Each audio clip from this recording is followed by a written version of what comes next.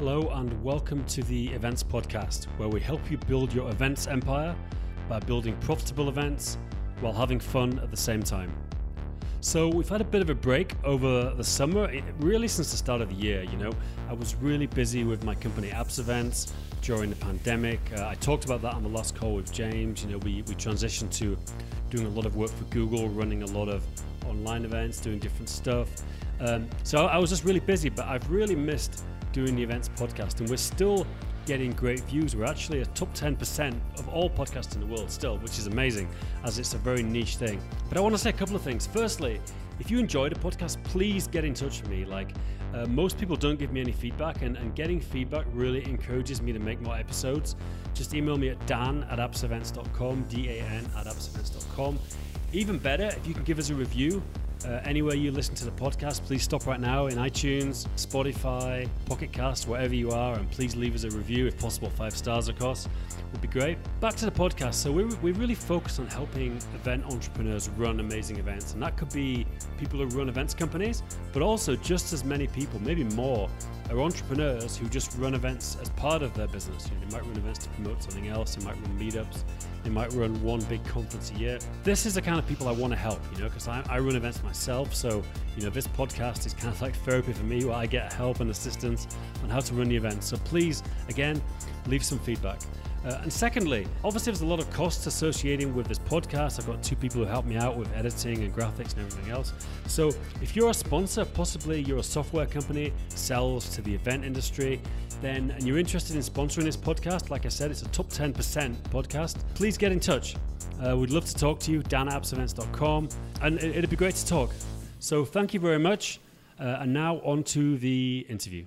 Okay, hello and welcome to the podcast. Today I'm delighted to be joined by Andrew Hallam. He is a former international school educator, and he is author of 2 books that I know about. One is called The Millionaire Teacher, and one is called The Millionaire Expat. And I've actually heard about both books for a while, but my wife recently bought me The Millionaire Expat for my birthday, and I'm a huge fan of I've always, not always, but last 10 years I've been into investing, and travel is a big part of mine. So she kind of figured it was a great book for me, maybe even up there with the 4-Hour Work Week by Tim Ferriss, which I'm not sure if you're aware of it. But yeah, Andrew, welcome to the podcast, and great to be talking. Yeah, thanks very much, Dan. Pleasure to be here. Yeah, so we had a lot of technical issues going in. I'm out in Bahrain at the moment. I think since the last time I spoke on the podcast, I was in London. Now I'm back again. So a lot of travel. Andrew, I know you're in Panama right now. Is that right? Yeah, I'm in the mountains of Panama, a place called Boquete. So it's just at the base of the Volcan Baru, which is a volcano. And at the tip of it is the only place. I mean, you can walk to it, to the peak. It's the only place on Earth that you can see the Atlantic and the Pacific. So it's a pretty cool spot.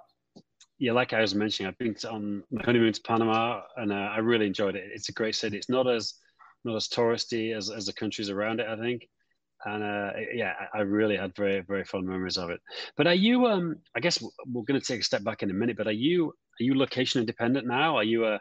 We've been location independent for 8 years. So we were working at Singapore American School until 2014, and we thought we'd take a year off just to travel.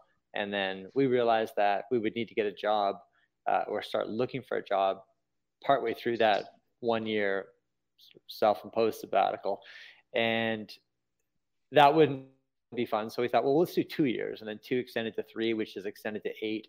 So we've really spent a lot of time, traveling. COVID was one of those things that ended up rooting everybody. And at the time, we were actually cycling around Costa Rica on our tandem. And then we went to visit family in Victoria, British Columbia, where we just happened to have a vacant condo that we had fully furnished that we just kept without renters. And we're so glad we did, because when COVID hit, that's where we were strapped. We had to stay there for about a year, but it did give me an opportunity to write another book. And so I ended up writing a book called Balance. And I did a 3rd edition of Millionaire Expat as well. So both of those books, both Balance and then Millionaire Expat, were published January 18th of 2022. Fantastic. Well, look, we'll get onto the books and to the investing in a second. I mean, first of all, yeah, I mean, to come back to what you said, I mean, I've been location independent for about on and off for like 25 years. So I was kind of early in this, I was I used to be an IT contractor originally. I became a specialist in this system called SAP, and I used to take contracts. I take like 3 to 6 month contracts, take some time off, travel around. That was before there was anything like digital nomads or anything, and then I worked for a college for a while, as I mentioned earlier. Then when I started this business, I set it up from day one, but it was going to be location independent. I mean, there's certain times I have to be in a certain place. Like we run some conferences at schools. Like certain things, like in London, I was last week, but in between, I made it so that I can be anywhere. And that's definitely, I think it's, I'm a huge fan of that philosophy. Even if you don't want to travel, it's good to have that, location independence and be able and have the ability to move around and not always stay in the same place. Yeah, it's a lifestyle that, of course, our parents could only have really dreamed of. I mean, it was Exactly. it was the internet that allowed it to happen. And then it is best to establish, if people are interested in doing something like this, to establish some kind of tax jurisdiction. So you actually have a place that you do have official residency in, rather than just floating around and not really being a resident anywhere. Just in case, it's always best to have a tax jurisdiction. Yeah, I'm not doing that very sensibly because I'm still officially tax resident in the Czech Republic, so I'm paying kind of European Union taxes and things. And we'll get onto that later. I was thinking of maybe just getting Dubai residency or something. But I want to talk about your background, because obviously you mentioned you work for an international school. Can you tell us what your background was like leading up to that? Like, what did you do like after college, and what's your career? Well, I trained to be a high school physical education and English teacher. And so I never really did teach physical education, but I did teach high school English. So I taught, both middle school and high school English on Vancouver Island. And then I took a year off. It was a deferred salary leave, something our school district offered, which allowed us to put, they could keep a percentage of our income, and then we could have time off at the end of that. And they would guarantee us our jobs back. So I did what they called a 3-in-1. So it was quite aggressive, where the school district kept 33% of my gross annual income for 3 years. Right. And at the end of the third year, I was given a full year off, essentially with full pay. So they pay it back to you on a monthly basis with interest. And so I would be then spending time just traveling, seeing as much of the world as I could. And then as it turned out, a former principal of the school that I was at ended up getting a job as a deputy deputy principal at Singapore American School. So he sent me an email while I was in Morocco, and he said, this place is pretty cool. This whole international teaching gig is a pretty neat scene.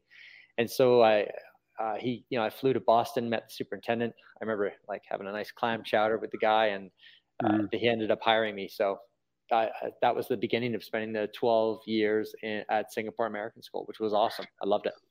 And did you know about international schools before? Because I mean, it's one of those things, I didn't even really know about this world existed after university. I would have gone to work for a school. Was it something you were aware of, or was it just this one coincidental meeting that got you into it? Oh, I was definitely aware of it. And I'd spoken to people who had gone, but they'd only gone for a year or 2 years. I didn't realize how great some of the schools really could be.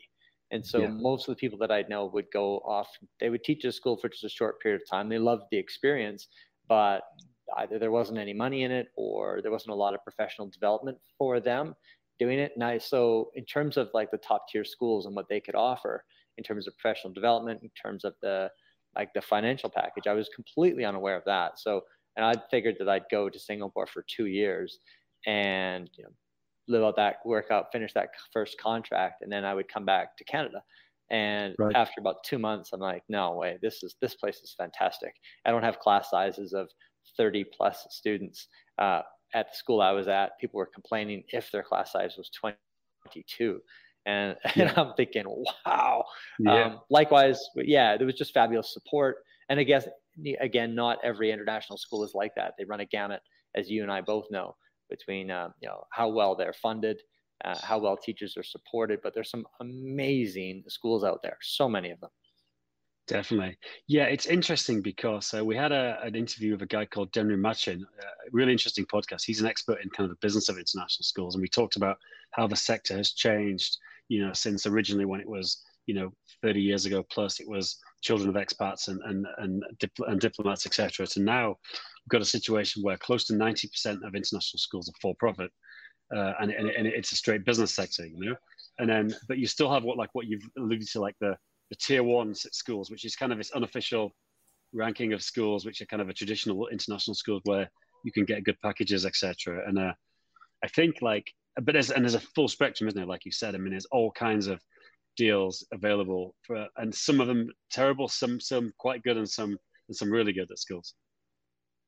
Yeah, exactly. Yeah. And so you just worked for one school, Singapore. After Canada, you stayed there and you enjoyed it, and so that was your international school teaching experience, was it? Yeah, so far I stayed just at that one, and my wife worked at a few different schools, and we ended up meeting actually in Singapore. So she's an American, and so she had taught at HKIS. She had in Hong Kong. She had taught in Ecuador. She had lived in Spain for a bit, and then she was actually at Singapore American School for a total of 15 years. So wow. Yeah, we both really enjoyed it. It's a great place to be, and we have plenty of friends who are still there from when we first arrived. So yeah, it's not unheard of for teachers there to stay 30 years. Yeah, there's definitely some people who do that at schools, isn't there? And there's some people, like a lot of people, like to do the 3 to 5 years in one place and move around. Actually, John Mixon's managed to join us. So I'm going to add him to the stream in a second. John, can you hear us? Yeah. Hi, guys. How are you? Yeah, fantastic. John, this is Andrew Hallam. We're talking about, obviously, you know about his book, The Millionaire Teacher. So look, Andrew, let's jump back in. So we were talking about Singapore. So obviously, you know, it was a good school, and you're obviously making good money. And like, what prompted you to think about? I think your first book was The Millionaire Teacher. Is that right? Yeah, that's right. Like, where did it come from? Did you write the book when you were still teaching? And did you always like, I'm someone who has a book in me? Like, what was the origin of the book? So around the same time I started teaching, like when I began my teaching career, I also began a writing career. And so right. I call it a writing career, but I was just publishing odd articles in financial magazines. I would write pieces for the Globe and Mail, which is Canada's national newspaper. So they were investment related articles. And I was really, really, really fortunate that when I was 19, I happened to meet a millionaire who was a mechanic, like a self-made millionaire who had 2 kids. He was a single dad, and he was a motor mechanic. He worked on diesel buses. And he inspired me to start figuring out how compound interest worked and how, as a young person, I could use it to my advantage. So I was only 19. So I started to invest, and I really wanted to share this. And I guess that's the whole teacher, the educator in all of us. When we learn something that we think will be helpful, we want to share it. So I was writing for magazines. I was writing for the newspaper. I took my teaching job, and occasionally, you know, I'd take my English class and divert things a little bit, divert things a lot, and start talking about, I'm going to show you something here that you may or may not have seen in your mathematics class, but it's so, so important. And so I would talk to the students a little bit about compound interest. And then when I moved to Singapore, things changed really dramatically for me in terms of my motivation to try to teach people this, because I was in Canada in a public school system. And truthfully, it's pretty easy for a public school teacher in Canada not to save a penny and retire really quite well. All they need to do is pay off their home eventually, stay out of credit card debt, other consumer debt, and the defined benefit pension will give them, depending on how long they're teaching in the district, up to 70% of the average of their best 5 years of income. And now that 70% ends up to be about 85% of their net income. You know, so after taxes, because they're in a slightly lower tax bracket. So when they retire, and so, you know, I didn't really feel the need to have to speak to my fellow teachers when I was in Canada in the public school system, because whether they saved money or not didn't really matter a heck of a lot. But when I moved overseas and I'd meet Americans who couldn't contribute to Social Security because they lived abroad, they had to invest money for their future because there was no defined benefit pension scheme for international teachers.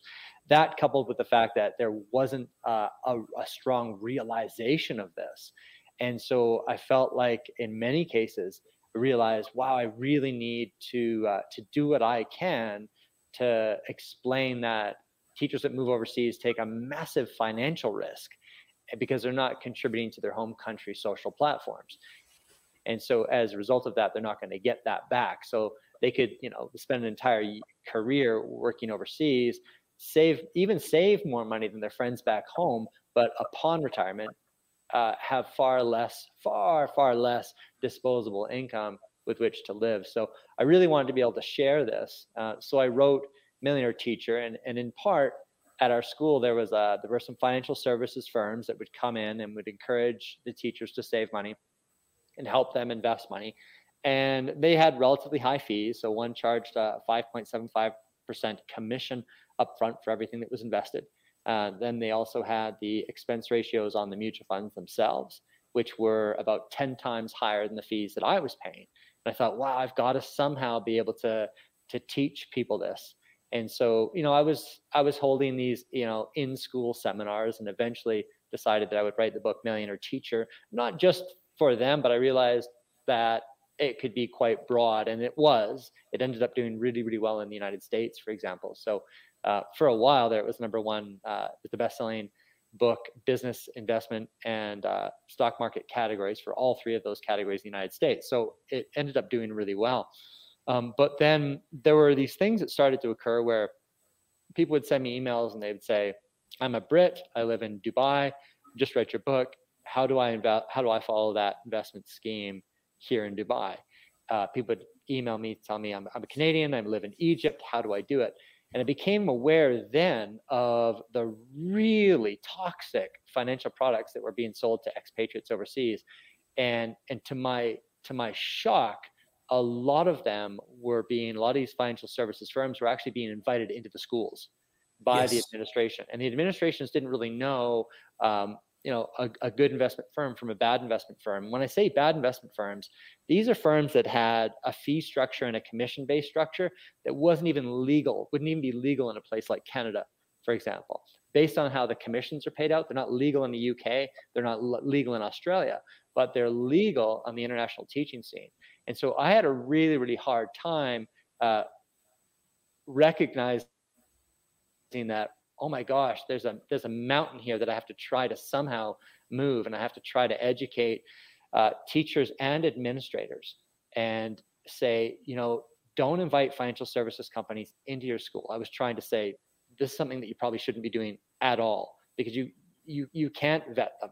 And these commission-based products end up with such massive internal fees that you virtually cannot beat inflation with these products over an investment lifetime. Like, the odds of doing that are incredibly slim. So that was what led me to write that book, Millionaire Expat. I even started to write one just for administrators, like international administrators. And I realized, obviously my target audience was small. I wouldn't sell a lot. It'd be a lot of work. But I did start to write that book and then eventually abandoned that and figured, no, enough of them. My hope is that enough of them will read Millionaire Expat, and then people will become more financially educated and be able to help themselves. You know what I find fascinating about these financial advisor type people? Like, because I've come across a lot. I've lived the expat life most of my adult life, and I played rugby with a lot of things in Prague. And most of the time, I meet these guys and I'm like, I can't believe somebody would buy something from them. They're just salespeople. Even the financial knowledge I've got, which isn't extensive, I know so much more. I could put holes in their arguments in 10 seconds, but people do fall for it. And it really is falling for it. It's not like, it is, they know it's not a good investment that people deliver. I think the thing to realize is when so for example, I know exactly what you're talking about because that happened to me in my second international school. So you go to an international school, you get some type of pension or not, or they give you $500 and you match it, whatever it might be, whatever permutation you have. And the school says, oh, we have these financial services coming in. Your naive initial gut feeling is, well, I trust them. If it's a school, it must be a reputable company. And I think schools, as Andrew says, don't do their homework, or they have kind of more of a distant relationship and say, well, we're providing the service. We don't take any responsibility, but we're going to let them in the staff room and come back every year and have these meetings. The other issue you face is if you move from one continent to another, from one type of school to the other. So often those pension plans aren't transferable. So especially if you have dual passports, or your wife is one country and you're another country, that becomes very difficult to navigate. And what happens, I think, so often, and correct me wrong, is these companies smell that and they kind of create these packages that you're like, wow, that kind of solves all my problems. It's fine for the moment, but when you move on or return to your country, or you go to a country and you have to do your taxes for the first time, then this all quickly crumbles and it becomes, and I've seen, and people really deal with some very, very heart-wrenching experiences coming to terms with this process because of navigating different countries, different pension plans, different approaches of schools. Some schools tie their pension plans to, say, an American pension plan, but you're British or you're not. And so, Andrew, I can't agree with you more that unfortunately, this is really a kind of not dark side, but kind of a sad side of many international school teachers that come into this with a good heart and a bit of naivety, because they're already struggling trying to deal with being abroad, and there are just so many things to juggle. And nothing's better than somebody says, don't worry, I'll take care of your money and you'll make money. And you might not look into the small print. So I can't echo enough what you're saying. And I think these books that you've written are just fantastic. Thank you, John. Yeah. So Andrew, let's jump back into you wrote the first book, and then the Millionaire Expat. Like, so was this becoming like a side job for you? Was the income? Was this like did you get to the point I could leave my job, I could just make money from my writing, or were you already at this stage, or was it just always just a hobby? I want to get the word out, and you weren't so much thinking about the financial side of it? Well, I was doing enough writing to, and I don't spend a lot. My wife and I aren't big spenders, but I was doing enough writing to sustain us anyway with the regular columns that I do. So I write for a US-based financial services company called Asset Builder, and I write for them every week. And then I write for, I sell those articles to a Swiss-based brokerage, and then I do produce a monthly column for them every week. And then I was writing for the Globe and Mail, so I was keeping my creative juices flowing. Fantastic. With the traveling, which was nice, because anytime I had a Wi-Fi connection, I had the ability to write and stay creative.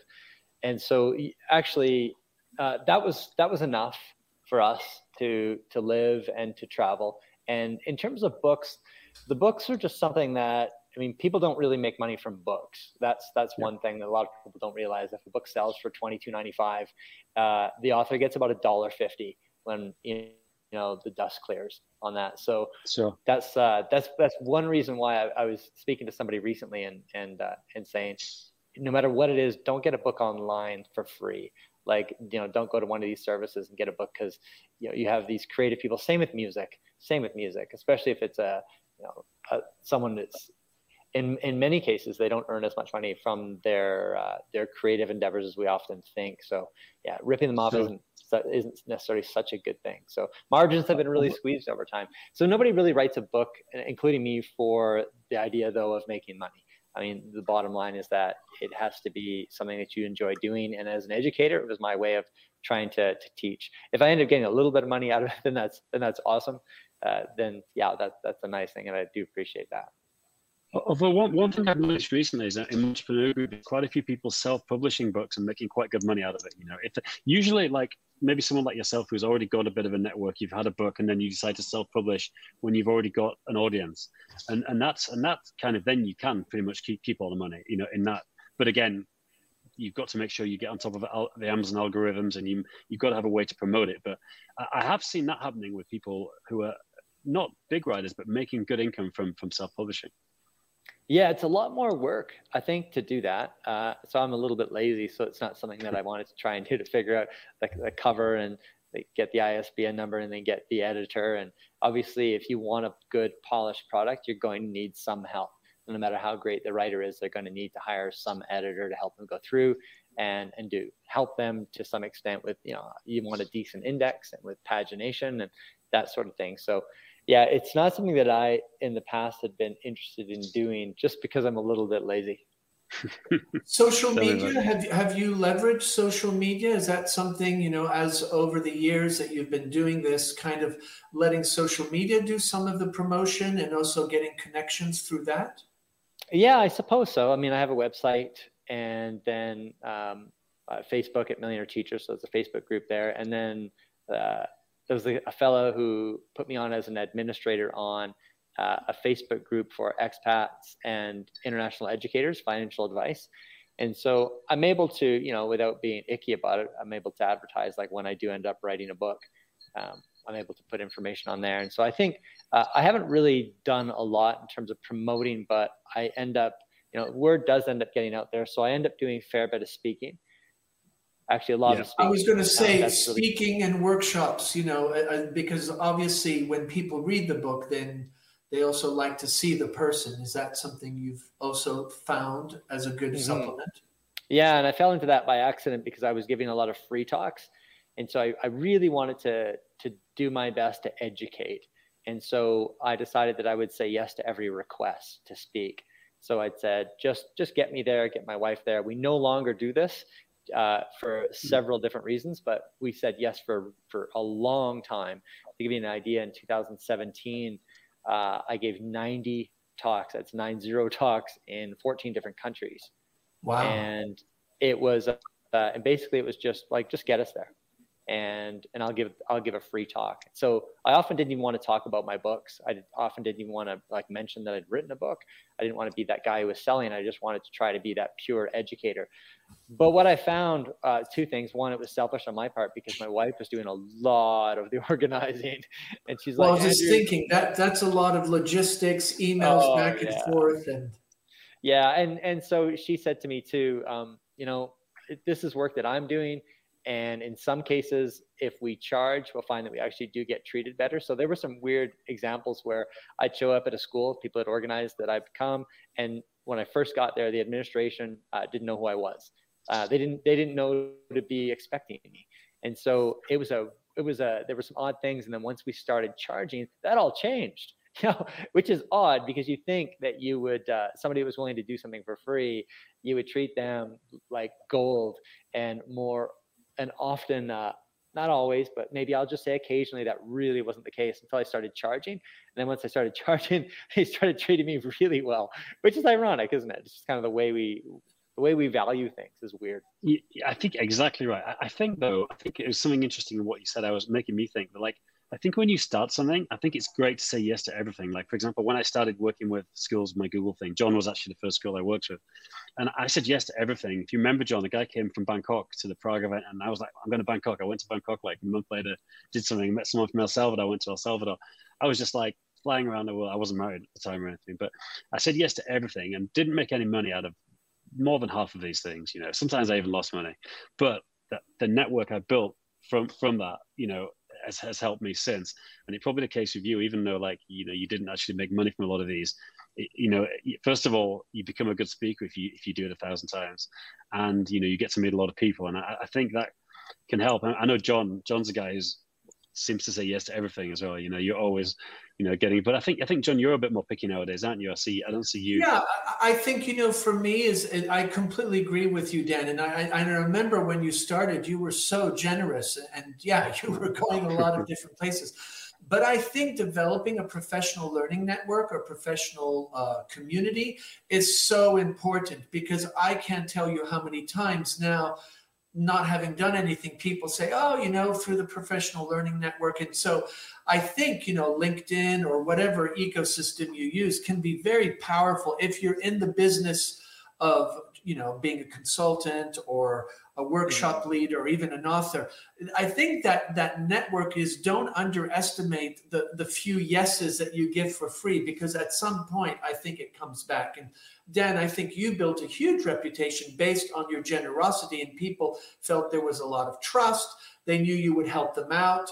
And I think, you know, some of these people now are very likely, you know, willing to pay for services based on that previous experience. So I think there's some value to saying yes, but you're right. You have to be careful, because at some point you have to be like, well, guess what? Not what I'm going to charge you for, you know? So it's how do you transition from saying yes and trying to build that professional learning network? And Definitely. As you said, Andrew, you know, suddenly you have 90 speeches. your wife's a hero because she was in the back end dealing with all that. So I think you have to kind of, how do you filter that and transition to generating that income, but still giving that sense of generosity and willing to listen to people and people being able to reach out to you. And I think as well, often a lot of educators who are very, maybe they're real experts in the field and they're often scared to ask for money. It's kind of the mentality of a lot of teachers is, they don't, they think they should be doing it for free. And I've known some amazing people that, and I've had to say, look, you should be charging for this. This isn't something you should be doing all the time for free. And I think there's a lot of educators who fall into that trap. Not a trap. Some of them may be happy doing everything for free, but they could be charging for what they're doing. I think that's it. I think at our core as educators, there's something in us that wants to give, and it's to serve and it's to help, and that's really at our core. That's really what we're all about. So, yeah, you're right though, Dan. At some point, you can end up giving too much and exhausting yourself as well. Yeah, and to that point where it's not sustainable. So if you really want to be helping as many people as possible, create some kind of sustainable model. And, at the schools that I would be teaching at as well, or speaking at as well, I mean, the teachers didn't know I was doing it for free. Yeah. Only one person in the, and not that was really a big deal. Like I wasn't there to toot my own horn and say, I'm doing this for free. But there are definitely some interesting variables associated with all that. Fantastic. Andrew, so could we is it possible, just maybe so John and me can get some help as well? Could you kind of outline a few of the basic principles of your investing philosophy? Obviously, you don't have to give away all the secrets of the book. I've read the book, so I think I know a lot of it. But do you have any high level things that people people shouldn't get these basic things wrong in terms of your philosophy? Yeah, I think the most important aspects are to be fully diversified, number one. So there's a tendency to try and follow hot stocks, especially given that we've had a variety of stocks that there are always going to be stocks that are absolutely flying at some stage. And so there's a strong tendency to end up chasing past returns and chasing some of those outlier businesses. And we've had several of those over the past 7 or 8 years. Instead of putting your money in, and this is serious money, it's not play money. When people talk about playing the stock market, I say, no, there's no playing involved in it, and it's not supposed to be fun. And if it's fun, you're doing it wrong. So the important thing to remember is that your investment duration is your lifetime. It's your lifetime. It's not this week. It's not this year. It's not 5 years from now. Your investment duration is your lifetime. And so put science behind this. What does science suggest? As much as we can have economic science, it suggests that the best way to give you the highest statistical odds of success is to own the entire world's market. Own the market, so literally owning a sliver of virtually every share in the world at the lowest possible cost. And so the way to do that is with a diversified portfolio of index funds or ETFs. The second element here is to ignore all financial news. Ignore it. Ignore what's happening ignore what's happening politically. Ignore what's happening economically. Ignore what's happening in the stock market itself. Have that portfolio. Close your eyes. Close your ears. Add money to that portfolio whenever you have it. Don't try to time the market. Don't try to figure out when the best time to add money would be. Don't try and pull money out because you think that you need to take some profits. Think about your lifetime investment duration. So people often wonder, when do you sell? The idea here is that when you are no longer working, you sell an inflation adjusted 4% per year from the portfolio. So assuming you have $100,000, you can sell $4,000 in the first year. In the second year, if there's inflation between year 1 and year 2, which typically there is, you sell just a little bit more than $4,000 to match the level of inflation. And you just continue to do this during your retirement duration. So that's the sell strategy. So it's so simple, but the thing that gets in the way most is human emotions, both greed and fear. And as international teachers, we have to put the odds in our favor, the evidence-based statistical odds in our favor, rather than getting into speculating, getting into trying to buy high flying stocks. For us, it's a really serious business. It's not play. It's literally it's your financial wellness for your future. Sure. I mean, I've definitely been guilty of some of the things you talk about. I'm hugely into the tech world. So I bought, I still own some tech stocks, and I always, but like you say, it is, even though I like to think I've got more knowledge than the average person, it's still a lot of gambling. So there's big macro factors, much bigger than what I could predict. Do you ever advise buying individual stocks or only index funds? Only index funds, just keeping it really simple and then getting on with what's far more important in life, which is spending time thinking about other things, family, relationships. Because when we buy individual stocks, we are taking a component or becoming, to an extent, an active manager ourselves. And so when we're doing that on the side, we are becoming active in our investment policies. And when we look at the research on this, a hedge fund manager is an active manager. An actively managed mutual fund manager is an active manager, and they're professionals. So they look at earnings projections. They get to know the industries that they're focused in really, really well. But over a lifetime, or even over like a 10-year period, the vast majority of them actually underperform the benchmarks of the index funds. Those that outperform the index funds over one 10-year period are typically the same that underperform it during the following 10-year period. So it makes really little sense if you are serious about building financial wellness for your future. It's far easier to have that Zen-like resolve, build that diversified portfolio of indexes, and think as little about it as possible, and just keep adding money when you have it. And do you, I know obviously some people go for like a growth investing thing where they're looking for the stock to increase. And I've got a couple of people I know well who are very just 100% yield investors. They're focused on, getting income from the stocks. Are you more towards the sort of high yielding stocks, or are you just that none of that matters? It's just the gross yield. It's the yield plus growth. Or do you not think of it as growth or yield?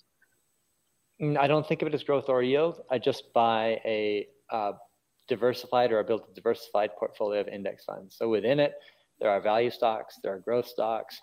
There's just a whole plethora of everything within it. And what about property? John and me have got some property. Do you think that's something in your book? You actually think for a lot of people, property is a bad investment, and you're not always convinced it's a good one. That's funny you say that, because I've never said that, and yet I've never written that. Yet people have said that to me, much as you have, and I'm like, where does this come from? No, I've never said property is a bad investment. Okay, maybe I'm wrong. Maybe I misunderstood. You know what, Dan? I get that all the time.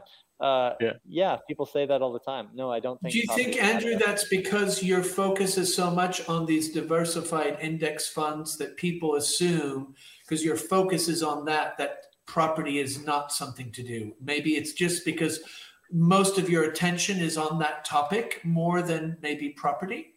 Yeah, probably. I mean, I've kept something really simple. I mean, the strategy of building a portfolio of ETFs or index funds is super simple. The property component, when somebody asks me, well, what does better, investing in the stock market or investing in properties? And the correct answer is always, nobody knows.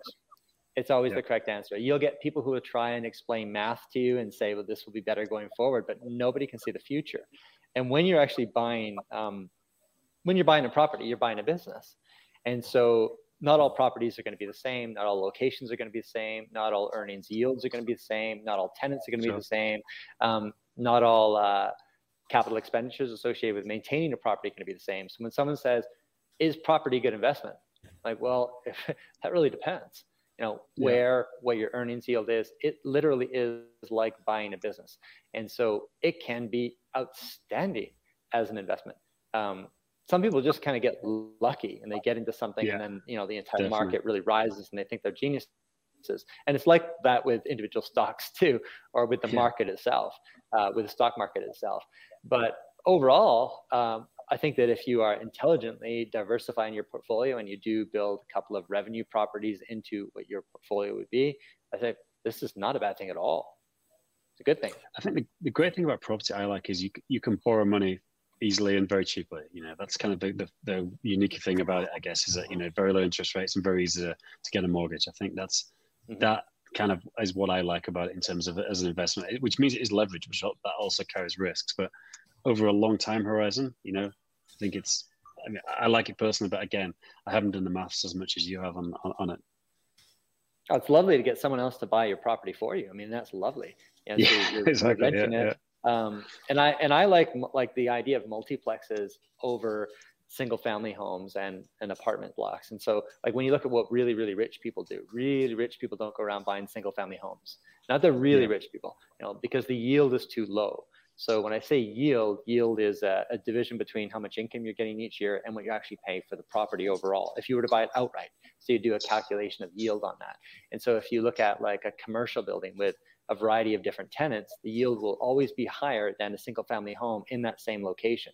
So if possible, it also reduces risk. So if you buy a building that has 3 units in it, you have 3 sources of income and you only have 1 roof to maintain and 4 walls on the outside. And so capital expenditures per dollar that you receive is going to be higher with a multiplex versus with, you know, just a single entity or a single family home. But it's it's a great idea overall if you can get somebody to actually pay for that house for you. You know, you get these tenants, and ideally if you get more than one, so you have multiple sources of revenue. So yeah, it's kind of funny. I'm a fan of real estate, and done properly, I think it's outstanding. Andrew, do you remember at some point, a lot of international school teachers were taking out yen loans or Swiss franc loans on houses. And then, of course, the money market crashed.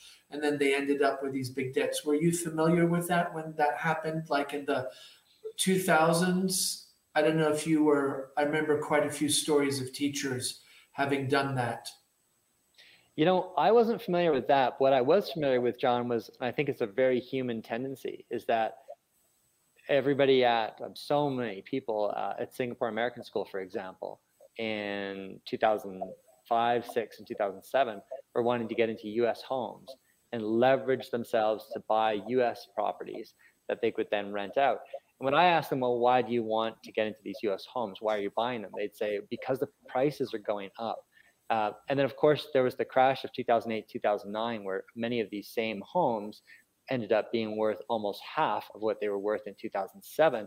And what was really strange, and this is just human nature, so it's not strange at all, it just shows how irrational we are as a species. Nobody was coming to me and saying, should I buy homes? I want to buy a home. It was an odd thing because they were cheap, so people didn't want them. They'd recently fallen in price, so people didn't want them. People would speculate that they would fall even further, so they didn't want them. They didn't do a true business analysis on them. And so it is really fascinating how it's often like, I like Warren Buffett's mantra, be greedy when others are fearful, and fearful when others are greedy. So my wife and I are going to, just through a variety of different circumstances, we are sort of having to sell an apartment in Victoria, British Columbia, and it's, you know, it's worth almost double what we paid for it 5 years ago or 4 years ago. So it's just had this extraordinary growth, and without us even advertising it, people are falling over themselves. Friends are falling over themselves to try to buy this property. And why do they want it? They want it because it's risen a lot in value recently, and that may or may not be a good reason. Generally speaking, that's typically not a good reason to buy it. I'm not saying you shouldn't buy something that hasn't risen a lot in value, but that is not the reason to buy it, and thinking that because it's risen so much, it will continue to rise. So I like to look at property as, in terms of the business yield, look at it as a business. What does it cost and what revenue is being generated from it, and let any capital appreciation on the real estate be icing on the cake. Excellent. Andrew, the other side of things you alluded to earlier was obviously what you earn, but then what you spend, and you mentioned that, you know, you're quite frugal. I mean, I think John and me are quite frugal in some ways. I've got some expensive hobbies, like spending time in the mountains and stuff. So what, like, how much of how much you spend is a factor in, you know, retiring wealthy? Oh, it's huge. Like living below your means. When we look at research that Thomas Stanley did for his life over his lifetime, he's the guy that wrote Millionaire Next Door. And so he studied America's Wealthy from 1973 right up until his death in 2015. And he found that, dramatically, it's living below your means. It's not picking the right investments. It's not investing properly. It's mostly, you know, it doesn't matter how well you invest if you don't have a lot of money to invest, or you're spending everything that you're earning. So, you know, you're investing $100 a month. You could be the best investor ever. but $100 a month isn't a lot of money to be putting away, especially for an international teacher who's not going to be getting the defined benefit pension, may not be getting Social Security or maxing out on that. So yeah, that element of frugality, not cheapness, but frugality is really, really important. And there's a distinction between being cheap and being frugal. So frugal people can be very generous with other people. And that's, sure. That's a differentiation between frugality and cheap. It's also important, I think, to recognize where we get our pleasures when it comes to spending. So, during the year 2020, when I was in Victoria, there was so much that I wanted to share about the science on happy spending. Somebody once said to me, well, Andrew, you were super frugal when you were in your 20s, so you mustn't have really enjoyed life. And I said to him, no, I really enjoyed life. But what I did recognize was that material acquisitions typically don't boost my life satisfaction, but experiences do. Actually doing things, going places, giving money away, donating. These are things that seem to really inspire me. And I realized over time that, and I think too, when you're writing about finances, you can, in the eyes of people who don't know you, you can be seen as somebody who is just interested in money or just interested in the bottom line, the financial bottom line. But the idea of financial independence and financial education isn't necessarily about acquiring the most money. It's about trying to live the best life that you can. And so with the book Balance that I wrote, I wanted to see, well, what does the science suggest with respect to actually spending money for life satisfaction? And so, I realized when I looked into the research, it wasn't just me. We get used to the things we buy. So, if you want a brand new BMW or a brand new Maserati or a really big mansion on the hill, that thing just becomes a thing to you after time. Like we gain, it's called hedonic adaptability. The things you own end up owning you, as from the Fight Club. Yeah. That can be it. Yeah, but it's you get used to whatever it is that you own, and it no longer becomes special. Yeah, that's great. It's I guess as people can't underestimate how much not having financial stress frees your mind up to be able to enjoy life as well. If you're not, when you meet people who are in deep debt or have made some terrible decisions, like the stress that brings. I mean, if you've got the absence of a stress, you don't notice it because you don't have it, but it is a huge thing that people take for granted, I think. The other side to this is a lot of international school teachers have said prevent themselves from having a good time because they're all saving for this infamous retirement, and then life will start. Yeah. And I have met so many international school educators that basically don't go out in the local culture, basically go home every time, and they're just hoarding, because when they retire, then they'll do everything. The reality is life is very short, as we know. It's true. Exactly. And tomorrow you might not be here. Bless your heart. We hope everybody's healthy and well. I'm not promoting anything here, but I think that mindset that you bring up, Andrew, is so important. You really need to be careful about getting too obsessed about it. And I love your approach about the kind of index diversified portfolio. You said you want to be spending time with family, it's not about suddenly becoming a broker because you have a lot of money. And I think that's so powerful what you said. The other thing too is that I think, as we try to save money and we have this image, we need a lot of money to be happy. The WHO actually has an index where they have a kind of a window of how much somebody actually needs. They did some correlation between the happiness index and income. And at some point, after you earn a certain amount, you actually aren't any happier. I think it's like $80,000 a year or something, isn't it? What's that? I think it's like $80,000 a year or something, isn't it? There's some number like that. I think it was much less. I think it was $27,500. Was it? Oh, really? I think, and I think after 80,000, there is no evidence. We shouldn't be quoting numbers that we can't fact check in this time of fake news. Yeah. Let's just go with the idea that money doesn't bring happiness. How about that, Andrew? You're exactly right, John. And I can actually help with that because it was the research that I looked into when I was writing the book Balance.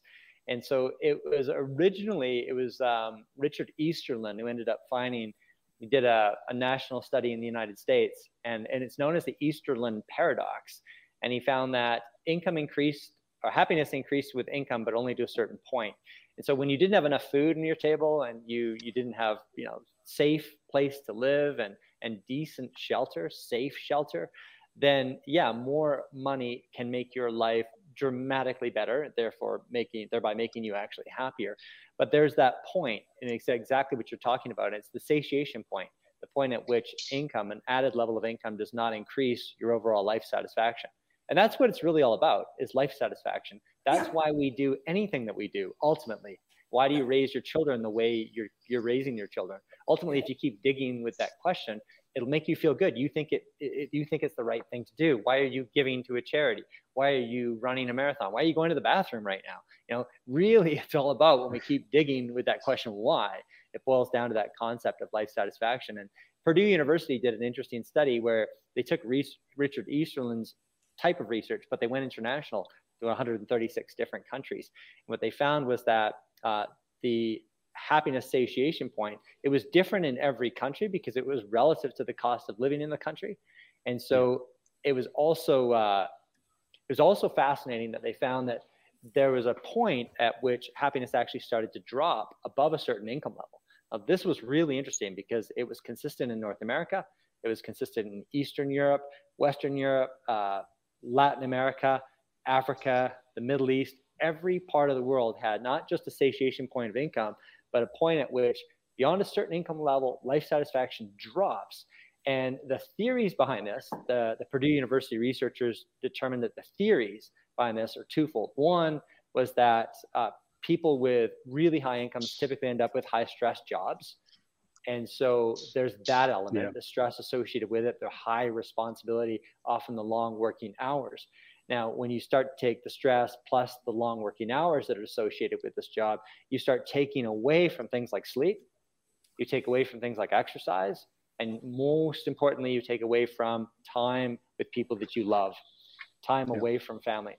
You take that away, and that's the key to happiness there. That's the relationships. When you look at Harvard's study of adult development, it's an 8+ decade long study that tried to determine what is it that boosts life satisfaction more than any other variable. And it's the strength of your relationships. Nice. I mean, that's so true. And it's funny how you reacted when I talked about, people that I've seen in hoarding for, their whole job search is about how much money I can save so I can retire early, or this whole thing, I'm going to retire at 40, and they work 90 hours, 120 hours a week, and are just miserable and get divorced, whatever. I'm exaggerating here, but I think it's so interesting to hear that research. I'm going to be very rude. I actually have to jump off and go to a meeting, and I apologize. But Andrew, thank you so much for letting me jump in, and Dan too. Apologies for coming in and out like this. But no, well, John, it's actually a good place to finish it here as well. I'm actually talking of meeting people. I'm meeting my wife. We're going to go out. We've got a babysitter tonight, so we're going to go out for tacos. Life satisfaction, focus, Andrew, relationships. Exactly. Hey, I think you guys might like this. Yeah, where can people buy the book? Tell us about the book Balance. Is it out already, and where can people? Yeah. It's been out for about 2 months, so you can buy it basically anywhere you can buy books. Cool. You can buy that. So Balance by any Andrew online Hallam. retail outlet. Yep, that's it. And I think John, very specifically, you really like this, based on some of the things that you were talking about, because it is all about a balance, knowing that life is finite. Time is the only non-renewable resource that we have. Yeah.